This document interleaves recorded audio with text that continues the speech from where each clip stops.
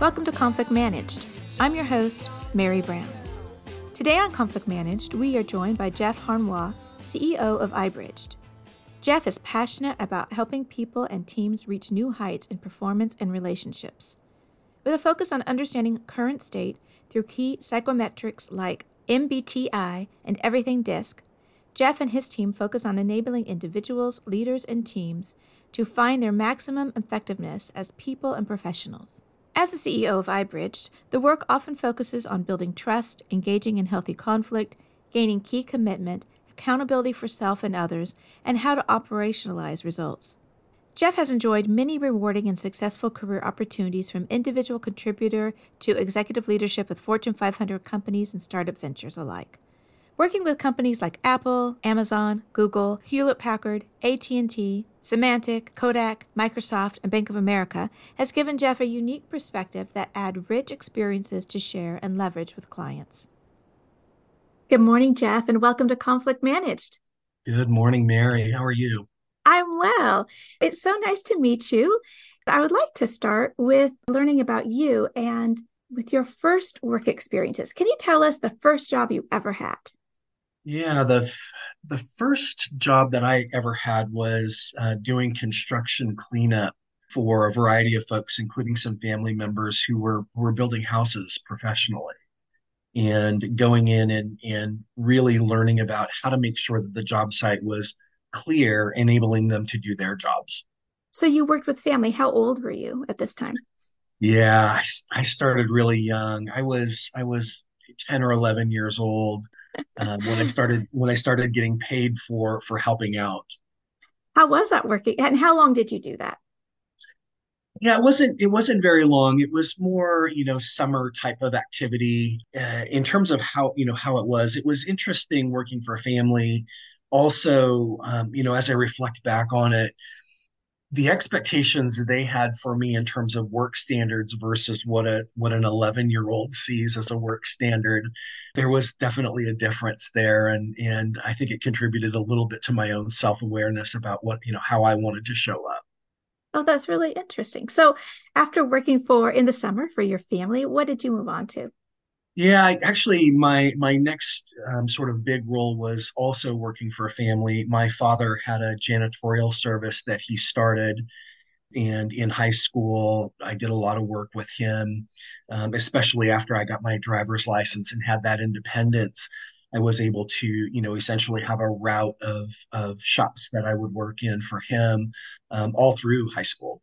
It's interesting when we think about first jobs and the bosses that we've had, because the bosses that we've had are really formative, one way or the other when we're younger. But you're working for family, you're working for your father. What kind of boss was he? What a good question. Um, my dad was very introverted, for lack of a better frame, but he was pretty serious and pretty focused. And one of the things that I think one of the traits or lessons or combination of those things that I picked up from my dad was it really doesn't matter what the problem is, we're gonna solve it. And so there was, I think under the theme of the show must go on, kind of, that approach. It just didn't matter what went wrong. We were going to serve our clients no matter what. We were going to get the job done that we had promised that we were going to do.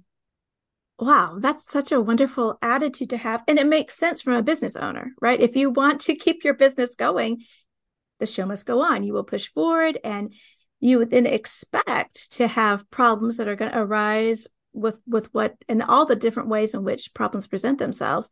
And with that mindset, well, we're just going to push through instead of throw our hands in the air. I mean, that's not really an option if you want to stay in business.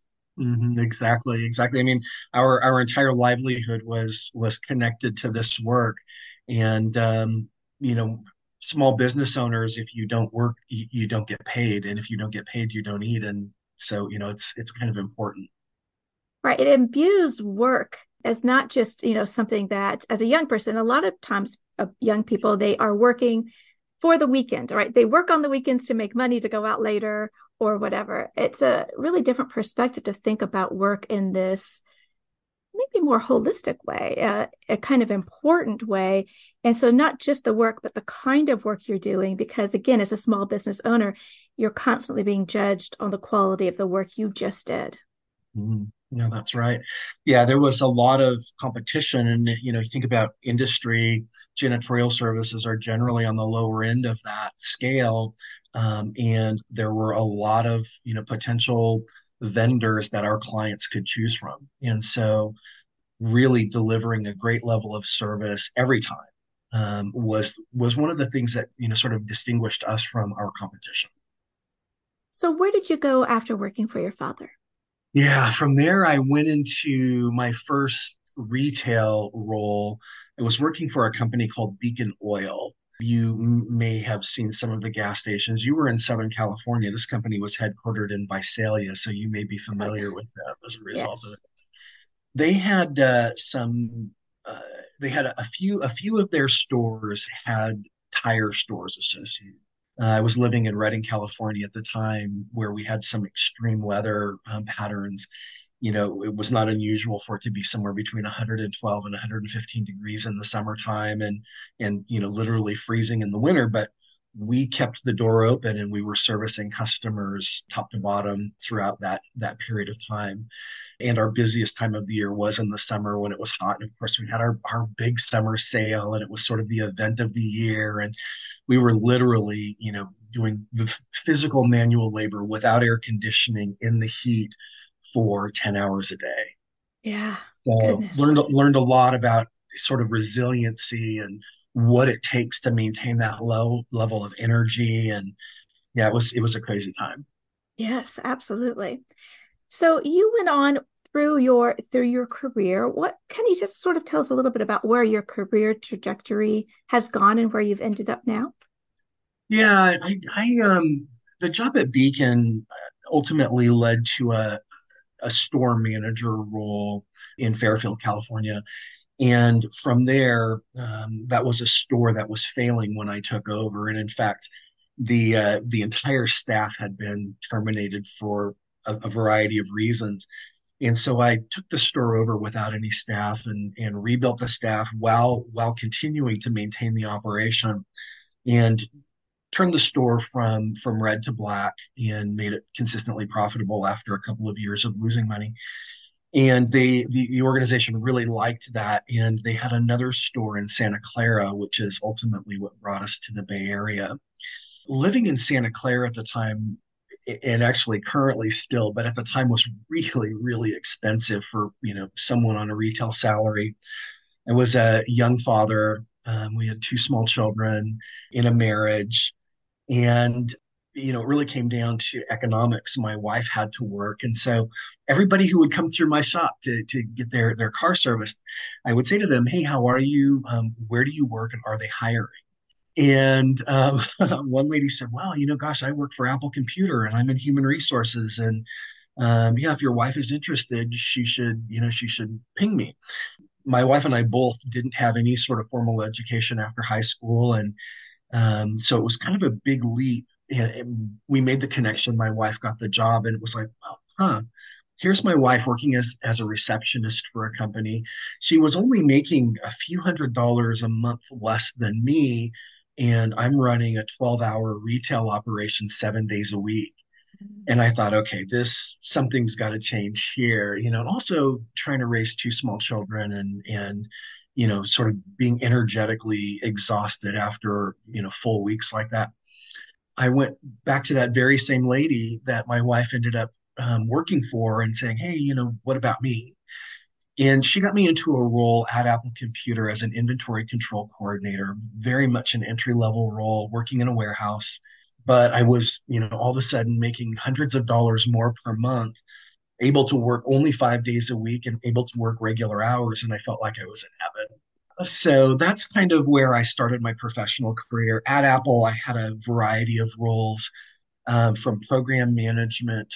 I ended up growing that program to a point where I had over 800 people around the company, or sorry, around the country, who were doing work in retail organizations reporting into me. I left that particular role and took a role as a product manager in the organization. My product was Apple Care. You may or may not be familiar with that. Yes, yes. Yeah. And so I managed that and warranty policy for the organization. One of my vendors in this role was a company at the time called Audia, which was another Fortune 50 company. And they've switched to Adecco, so you may know them by that branding. They were doing about, I want to say, $15 billion annually on a global basis. And they hired me to be the VP of sales for the technology division. And, I know the topic here is conflict. That was a role that had a lot of conflict associated with it. And boy, was it uncomfortable, but rich from a learning perspective. Had some success in the role. I was there for about 18 months. I ended up closing a very, very large deal with AT&T Wireless at the time and was having a lot of success in the role. And ironically, another vendor that I had been working with at Apple came back and said, "Gosh, Jeff, we didn't even know you were thinking about leaving Apple. If we would have known, we would have wanted to talk about that in more detail." And so when the conflicts at Adecco were, I guess the way that I would frame it is when they were above my skill level in being able to deal with it, I thought I need to make a change. And so I went back to this other vendor, a company out of New York, doing marketing, field marketing services, and took the role of VP of sales for that organization. After a couple of years, that company got sold, and I decided to co-found a little technology company with a friend of mine, and we started a company called James Allen Group Technologies. And this goes back a ways, but we were we were developing what we call, at the time, something called video on demand as a product at the time when it didn't exist. Today, it's common. You see YouTube and all of the channels that have video, and you see the little controls that allow you to pause and fast forward. That didn't exist on the internet back when we were building it, and so we designed those features in our engine, and had some interesting success, and decided to move on from there. Did some work around finance and mortgage and commercial mortgage and that sort of thing. Went back to corporate America and did some sales for a content creator, and then about 6 years ago created iBridge, and that's where we are today. Wow. When you think about your very varied work experience, what strikes you as the best experience you've had, and what was so good about it, either with an organization or an individual? Yeah, that's such a good question, because even in organizations where at times things weren't going well, they were rich from a learning experience and a shaping contribution to who I am. But ultimately, I like to tell people I'm in exactly the right place doing exactly the right thing because it is the best. And specifically with iBridge, we started out helping folks from a career standpoint, understanding how to package yourself for the market, how to understand your value proposition, and then how to articulate that. And so I think because of my sales and sales leadership background, applying that to the career journey, helping people understand you are the product that you're bringing to market, you should be able to sell yourself. And a lot of my clients are highly technical, highly accomplished individuals who don't necessarily understand that component. And when we put that together, when we help them see themselves as a product and as a value proposition, and then they start talking about their impact, and this is kind of a big key. They talk about their impact versus regurgitating their job description, having tremendous success in landing the roles that they want. From there, we moved on to a lot of these folks are in leadership roles. So how do we help them succeed in leadership roles? And so now we have team products, we have leadership development services. We help people understand executive presence and EQ, and really that whole spectrum, executive communications, really that whole spectrum to help them from that leadership perspective outside of their subject matter of expertise. And so, again, to your question, what do I love? You know, I actually have hundreds of examples of, where that went really well. But I think overall, the idea of helping people transform from a place where they're just like everyone else to a place where they really see themselves in an elevated position, it's absolute gold for me. That is so wonderful. I asked this question to quite a few people, and I love their responses. And many times people will talk about a golden period of their life or everything gelled and the people and the organization and the work. And it's very winsome and it's lovely to have those experiences. But what a blessing it is to be living at that time, right? To be living in those experiences. And I feel very similar. So I changed careers a couple of years ago. I taught philosophy for over 20 years. And I feel like all of my experiences in the classroom, out of the classroom, have put me to where I am now. And if somebody asked me that question, I would say the best experience is the one I'm living right now. Mm, well said. Well said. Absolutely true for me. And again, I think upon reflection, there were good times all throughout that arc, and there were some really, really challenging times that were uncomfortable or even distasteful, but they've all contributed to where I am today. And I love you've said this a couple of times, but you said uncomfortable but rich. And, a lot of us know that we grow when things are hard, or at least there's the potential to grow through the hard times. Of course, you've encountered conflicts or difficulties in your relationships and the organizations that you've been in. Maybe if you could talk about how you reframe that for yourself, because many times we tell ourselves when we're caught in a conflict, we tell ourselves a negative story about being stuck, about being powerless. But this reframing ability to notice that it's uncomfortable, but also to look for the richness, either presently or to come. So tell us a little bit about that. Yeah, I think probably I love this question, by the way. I think at the front end of the entire process, there's a really important self-talk track that I've introduced, which is this is only temporary. In really understanding that it doesn't matter how awful it is, it's going to end at some point. And I think what that does is it triggers a little bit of hope. And when you have a little bit of hope, even in negative situations, you can start thinking about and envisioning what the future is going to look like. But it has to start by giving yourself permission to say, this is temporary. It's awful. And not only do I not like it, I never want to do it again, but it's only temporary. That's sort of the first self-talk track. The second thing, and I'm not always good at this while I'm in the heat of the moment, but looking for the learning opportunity. What is this trying to teach me? What gap in my game is being filled by this test? And I've gotten better at that as I've aged. I definitely wasn't good at that early on. But as I've sort of developed that skill to ask the question, what am I supposed to be learning from this? It sort of put me in a mode of inquiry and curiousness, which again allowed me to sort of separate, the distastefulness of it or the discomfort of the event that was happening and sort of allow the other side of my brain to activate and say, okay, let's be opportunistic about this awful problem. Let's turn it into something good. And I think the third component is doing that with intention, right? Yeah. Really, really doing it on purpose. And ultimately, again, it doesn't necessarily minimize how awful the situation is, whatever that is, but it does allow you to extract some value.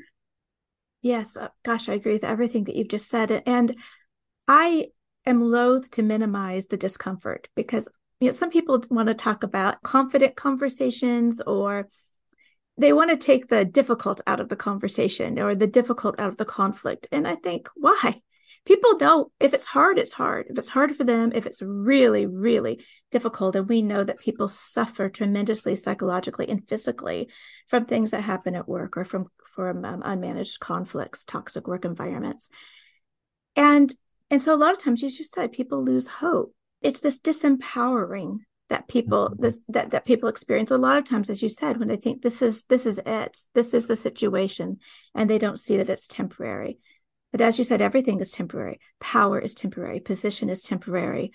Whatever you're in, it will pass. The good and the bad. Everything is passing. That's the nature of existence, right? Yeah. Which I think sometimes it's hard when you love what's going on. When my all three kids were home 2 weekends ago, and I enjoyed that so much, but knowing it's temporary, which actually can add to the sweetness of it. Mm-hmm. Recognizing that this is to be enjoyed and savored because it is only temporary. That's exactly what was going through my mind when you said, we can focus on the negative being temporary, but also counterbalancing that with when things are going really well, you should also sort of appreciate that, this is a moment in time, and it too can change. And I do think that ultimately that informs us to have gratitude and appreciation for when things are going well. And that is one of the cornerstones and the backbone of resiliency from my Yeah. perspective. Right. And this idea that a lot of times when we're caught in a conflict or a difficult situation, we do feel disempowered because we have lost hope or we feel like it's going to be forever and we don't know what the next step is. But developing those skills, becoming resilient, is about being empowered and not being taken over by the circumstance. And that's that intentionality, right? So if I'm going to intentionally say, yeah, this is difficult, what can I learn? Whatever it is that we need to give us a true perspective so that we can make it through, and not just make it through, but see what we can learn and not be taken down by it, but rather overcome in the sense of being empowered. I mean, that's just, I guess, when I think about conflict resolution, I think about it as being intentional and present in your life and not giving it over to somebody else to solve, to fix, to manage, to decide. But as Aristotle likes to say, the best life is the active life. And the active life is not doing a bunch of stuff, but actively deciding and engaging and curating your life and your experiences and not letting the outside, the things you can't control you. Yeah. There's a parallel for me in what you just said that is really resonating. It's one of the pieces of advice that I give my clients on the career side very often. I don't know if I would call it a philosophy, but there's a thought that comes from sort of the blue collar upbringing that a lot of people have, that if you work hard, you'll be taken care of. And the truth is that's pure fallacy. And the reason, the connection that I want to make to your comment is you must actively manage and control your career because no one is going to do that for you. And it doesn't matter how hard you work. It doesn't matter how smart you are. It doesn't matter how talented you are. You must take steps to manage your career. You must take steps to manage your reputation.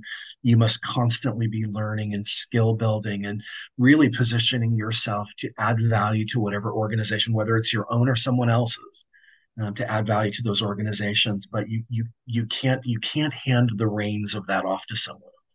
In this particular case around career, not only is no one there to take it, nobody wants to do that.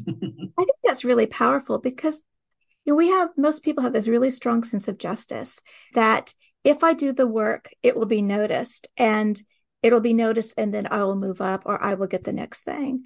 But as you said, that is absolutely not how it works. And people get frustrated and demoralized because they feel like somebody isn't doing it. But then again, that's in a disempowering position. Nobody else is going to do it. You have to advocate for yourself. You have to ask. You have to put yourself out there. But I think that's also very exciting that you get to be the one. You get to be, and that means you also get to be more intentional about your choices and what you want because you have to clarify it and get clear and then take those steps. I was in that, I think, disempowering position before. I told myself the story. I live in a small town in West Tennessee. I'm not going to be moving for a variety of reasons. There isn't any opportunity for a philosopher who's not teaching, right? And there weren't opportunities when I had that mindset. When I changed my mindset, oh my word, there are so many opportunities and so many people to meet. And like you and I, we are thousands of miles apart and getting to have this wonderful conversation. Yeah, yeah. I love this idea of the empowerment of taking the choice, of not handing reins off. And to your point, I think when individuals understand that not only is it an opportunity, but it's also a bit of an obligation, right? To sort of make those decisions, great things can happen. And so, just out of curiosity, when I work with my clients, I try to understand where did this idea come from that you're going to allow someone else to sort of take charge of that for you. And interestingly, some subset of that group, a portion of that group, it does come down to the fear of conflict. They don't want to raise their head. They don't want to raise their flag and say, hey, look at me. I'm doing great work. You should consider me for promotion, for fear of that creating some sort of conflict. And so I understand that also is, one of the mechanisms that holds people back here. Well, Jeff, in your work, you do psychometrics assessments and a variety of other sort of psychological assessments. Can you tell us about why you do those, how important it is for helping people deal with conflict and just being better at their jobs? Yeah, gosh, I love this question too. So, psychometric, the word psychometric is sort of loosely translated into the measurement of psychology, which is really, in layman's terms, assessing your personality. When we do these kinds of assessments, we learn so much about ourselves. I think one of the baseline benefits of a psychometric is really the idea for people to understand who they are and in many cases answering the question of why they behave or show up in certain ways. I know it was really powerful for me from that perspective. But we also understand things like communication preferences. We understand things like how you normally show up or respond to conflict. We understand if you're the kind of person who creates conflict naturally versus maybe the other end of that spectrum. We know things about decision making and value systems and all of that kind of stuff that again is really rich and first in terms of understanding yourself, but then maybe even more importantly, understanding others. So that's sort of the baseline framing. I was first introduced to a psychometric, and it was Myers-Briggs, which is one of the oldest continuously operated assessments on the planet. My wife and I both took the assessment when we were at Apple. And gosh, this is going back, 30 or 35 years now. In in February, we will have been married for 40 years. And Congratulations. yeah, thank you so much. And I have to tell you that I attribute a portion of our success, our continued success in this relationship from having done the psychometrics so early. And the reason that the connection here is she had her style and I had mine, and they are not the same. And so I could look at her and say, well, why aren't you doing it the right way, which would be my way? And she could do the same. Why aren't you doing it the right way, which would be her way? To us being able to go, oh, I understand now why you're taking a different approach. And rather than that creating conflict because we were different, we could say, what's the opportunity to see it your way? And what can we learn when we see it each other's way? And I really do feel like that has contributed to our success in our relationship. That doesn't mean that, marriage is easy. It's not. But when you understand people's communication styles and their approach to decision making and conflict for that matter, it really allows you to sit back and say, wait a minute, I'm not being attacked right now. This is my partner or my spouse or my friend or my boss or my colleague or my coworker. That's just what their style is. And then it allows me to get into this mode of, okay, what are we doing and how do we get through it? So, again, a lot of I don't know if faith is the right word, but maybe gratitude for having those insights at such an early age and contributing to that relationship. In addition to that, and I really hope you appreciate this, I went from a product management and a program management role at Apple into an executive sales role without any formal executive training, without any formal sales training, and had a lot of success doing it. How did that happen? It was my ability to read others' styles because I had had this framework around psychometrics. It was my ability to read their styles, make adaptations to be able to connect with them more quickly and more deeply. That allowed me to be more influential in the role. So I'm a big fan of psychometrics from all of those perspectives. When I started iBridged, I thought, I've got to bring them into my practice here as well. And a little different utilization with my career clients. It was really about, I want to understand who you are naturally as an individual. What I really want to understand is, what are your natural strengths? Now, when I understand what your natural strengths are, we can get clues from that and turning that into your brand.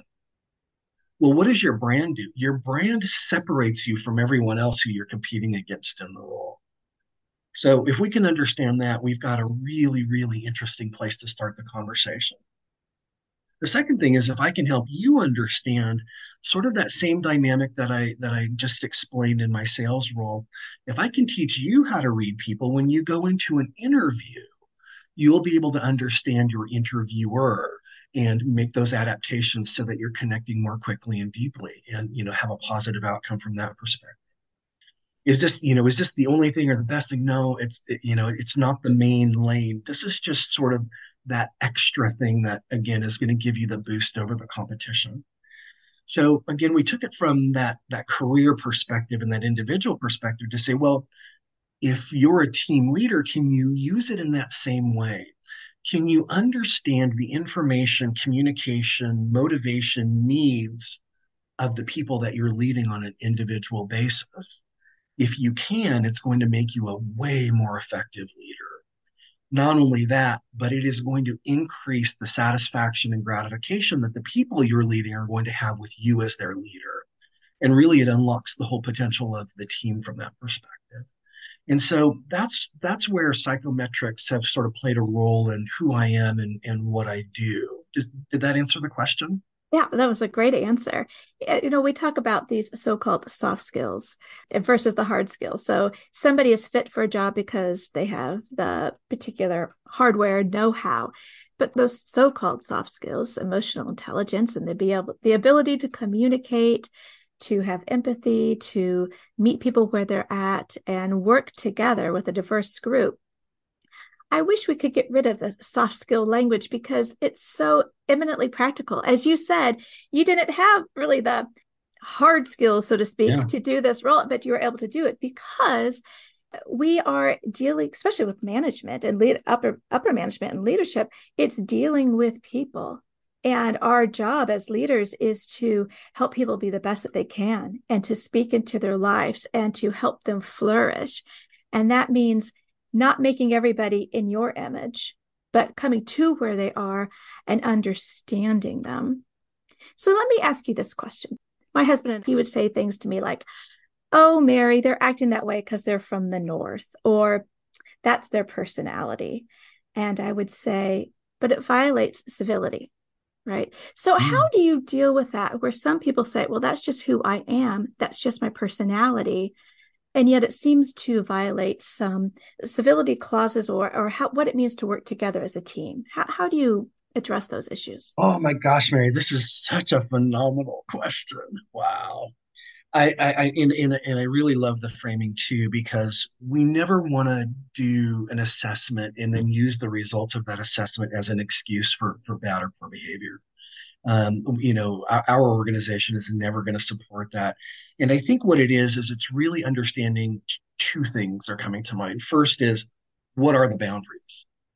And so I talked earlier about, focusing on teams. One of our programs is called the five behaviors of a cohesive team. And it's very much like having a social contract, but for teams. And so we define those boundaries in advance. And then we sort of expect others are going to, honor that. And when they don't, one of our behaviors is accountability. We give everyone permission to call out behavior that is outside of what we've agreed to. And so I think that's how we operationalize it. Down on the individual level, though, it's really, really important for people to understand, again, who they are and how they show up as perceived by others. When we talk about conflict, so I mentioned Myers-Briggs. I also use the DISC assessment, everything DISC, by a company called Wiley, one of the largest publishers on the planet. And the DISC, DISC, the D types are very mission oriented. They're very focused on results and getting things done. As a result of that, they have what I call blinders or blind spots. The other analogy that I often use is they get something called target fixation.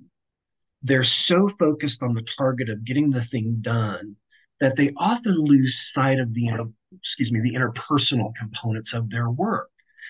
And to others who are not their type, that looks like bad behavior.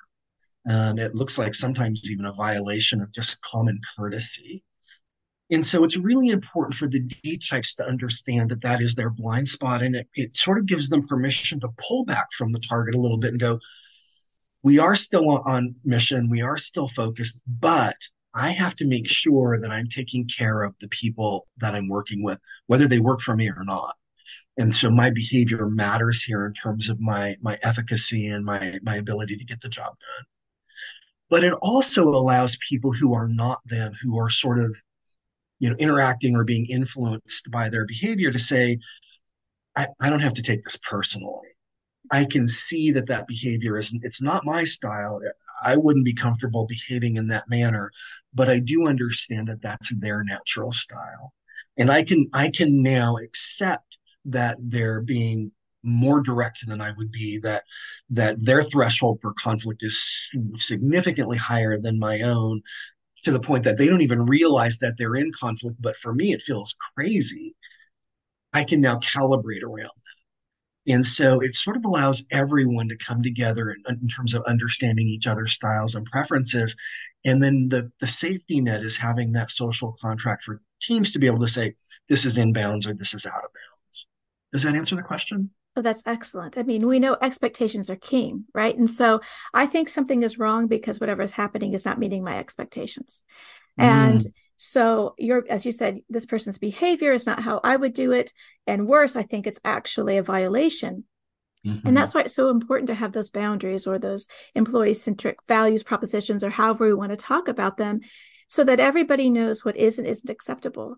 And so I now don't need to manage that other person's behavior or responses because even though it's not how I prefer, not everybody's made in my image. And actually, that's a good, right? That's going back to the managed conflict.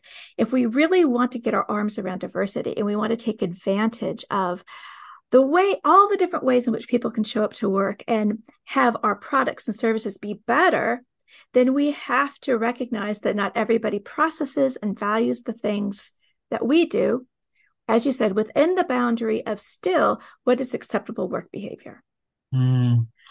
I love that you use the word diversity here because it's popped up a few times in my head as we've been talking.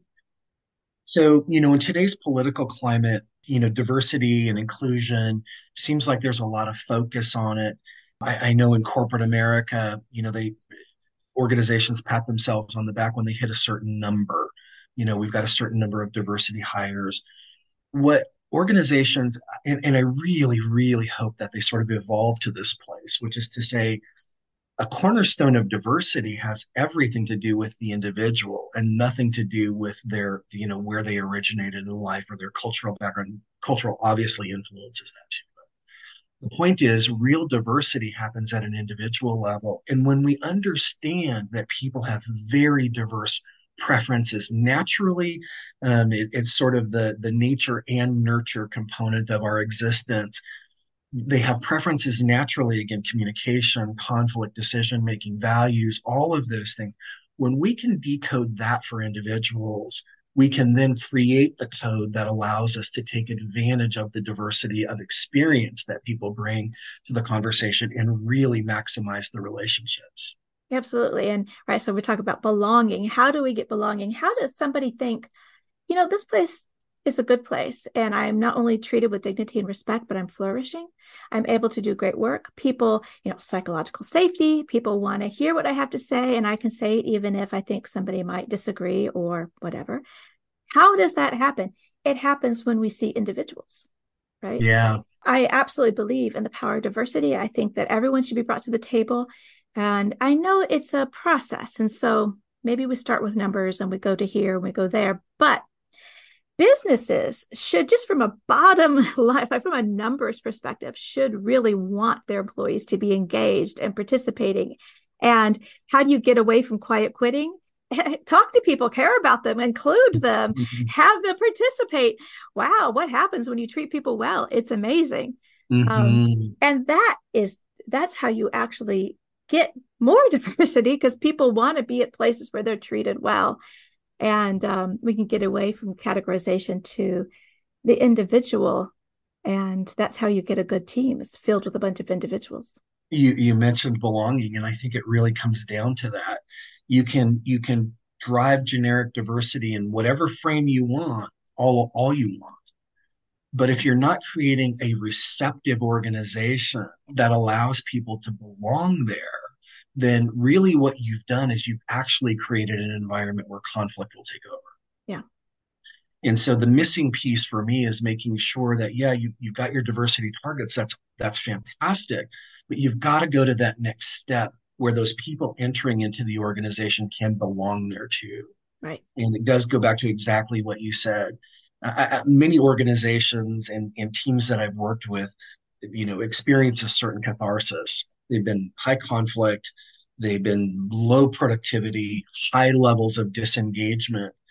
And when we come into those organizations and we help them understand themselves individually, what makes them special, and then teach them how to articulate that back out to the organization. And then when the whole organization does that, the belonging piece clicks. Yeah. It's like, oh, I understand. I'm different and I belong here because I'm different. Yeah. It's phenomenal. And I like what you said about giving people skills because unfortunately, things like DEI, it's once a year you watch a set of videos or you go to some sort of session and you're done. You're like, phew, checked off the list. Check the box, right? But this whole belonging and how do you get psychological safety? You've got to have mechanisms for the life of the organization. It's continual, intentional that we deal with conflict. We have places like or people within the organization like ombuds or conflict resolution teams, skilled individuals that can continue the learning because you don't go to a session or a week and learn about conflict and then you're good to go. It doesn't work that Right. way. We need to continue to not only develop our skills, but also see that the organization actually wants us to have this difficult conversation so that we need to be empowered and continually developed from the top all the way down. Everybody needs this and it needs to be continually looked after by people who are dedicated to look after it, or it falls apart because that's the nature of all Yeah. things. They fall apart. Yeah. You mentioned earlier about expectations, and then you mentioned it again. One of the expectations that we really try to promote within organizations is that, conflict is not only accepted, it's expected. Yeah. And the point is conflict when it's in service of getting to the right answer can be really healthy. Patrick Lencioni, the author of The Five Dysfunctions of a Team book, has this analogy. He calls it the conflict. I think he calls it the conflict scale. I may have that wrong, but it's essentially organizations where there's no conflict all the way up into what he calls hell, which is destructive, unhealthy, scar tissue creating kinds of conflict that are damaging to relationships that often have a long arc of continuing to create bad faith and bad vibes. And essentially what he's saying is when you move from no conflict, you're moving towards conflict. And at some point, the conflict is no longer healthy. It becomes more destructive and unhealthy. And because so many people have been exposed to being on the wrong side of that, they come back down and they restrict how far they're willing to go from a conflict standpoint, and they create something called artificial harmony. It's where we pretend that everything is okay and that everyone is okay, when in reality, that's never true. That's never true, right? Nobody, we're not all okay all the time, ever, right? Correct. And so being able to understand where that line is for your team or for your organization and getting some clarity around what behaviors are healthy and constructive, and then at what point are they no longer. And his recommendation is you've got to push right up to that line. Mm. You've got to, back to the original point here, you've got to set an expectation that we are going to hit that line. And every once in a while, we're going to cross it. But we're going to do it with good intention, and we're going to come back and we're going to recover. We're going to intentionally recover from going too far. We're going to make sure that people are okay. We're going to apologize for our individual stepping over the line. And in that way, we actually build a lot of trust with each other, Right. saying, Right. oof, we can go pretty far together, right? I now have the trust in you and me that even if we do cross that line, we're going to come back and we're going to recover from it. And those organizations where you expect that level of conflict and then you operationalize and put the behavioral model in place, those organizations are outperforming other organizations by a significant scale. Oh, that's brilliant. Brilliantly said. Well, Jeff, I have so enjoyed our conversation today, but will you tell us what you think? If you look out to the workforce in 10 years, what do you think needs to happen in the next 5 to 10 years to usher in healthy work environments where people are not only treated with dignity and respect, but are encouraged to thrive? Oh, this is such a deep question. My first reaction is the older folks in the generation are starting to retire out. And so their influence on the organization is going to be, more and more minimized, which means that our younger generation is obviously going to proliferate the workforce. What I see in the younger generations today is sort of an emphasis on, well, let's use psychological safety as an example. In addition to that, I would use this sense of comfort, maybe, which I think comes at a tax, and the tax is your resiliency to be able to sort of deal with pressure and conflict and things that are unpleasant. There seems to be, and this is purely my opinion, there seems to be more of an emphasis on comfort and ease. And I think that what that's done to the younger generation is they are sort of losing that skill of being able to engage in conflict, healthy conflict for the right reasons and doing the right things. And so I think what needs to happen over the next 5 years is we really need to work on developing that skill for folks. Because while we can intentionally create psychological safety, the world is not safe. And so while we desire that and we want that, we have to understand that that is not now or ever going to be a full reality. And so we need to build in the skills to help people deal with it when it's not safe for them.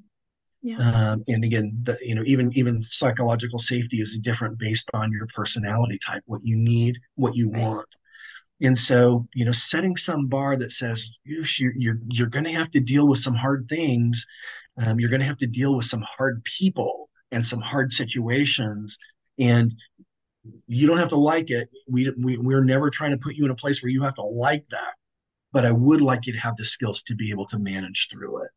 And so I think that's probably singularly one of the most important things, as a country, that we should be doing in corporate America. Oh, I absolutely love that. And you've said resiliency several times, and that's how do you build resilience? If we just expect good things, happiness, comfort, and when we don't get that, something is wrong, that's a misunderstanding, wrong expectations about life and work in general. Yeah. Life is filled with wonderfulness, is filled with death and suffering, and is filled with the majority of the mundane every day, Yeah. right? Well said. And Well said. We need to get our arms around that. And that is part of my mission. It's pretty simple, which is trying to normalize conflict. You're in conflict. Yeah, that's okay. You're a human person. You're with other human persons, but we can deal with it. So we don't need to flee from it. We don't need to say, catastrophize, but we can recognize this is super hard. It is hard. And you can do hard things and you can do this. So let's push through it. I 100% agree. That's wonderful. Awesome. Well, thank you, Jeff, so much for your time today. Mary, thank you so much. What a pleasure. Absolutely. Thank you, Jeff, for your time and being on Conflict Managed. I truly enjoyed our conversation and learned a lot. If you'd like to know more about Jeff and iBridged, his information is in the show notes. I hope you go check him out. My new book, How to Be Unprofessional at Work, Tips to Ensure Failure, which is 80 tips of what not to do at work and to start a conversation with yourself and others about a healthy work environment, is available from Amazon. I hope you check it out. Come back. We have new episodes every Tuesday. If there's someone you would like to see interviewed, please reach out to us. You can reach out to us at 3pconflictrestoration@gmail.com. Conflict Managed is produced by Third Party Workplace Conflict Restoration Services and hosted by me, Mary Brown. Our music is courtesy of Dove Pilot. And remember, conflict is normal and to be expected. Let's deal with it. Until next time, take care.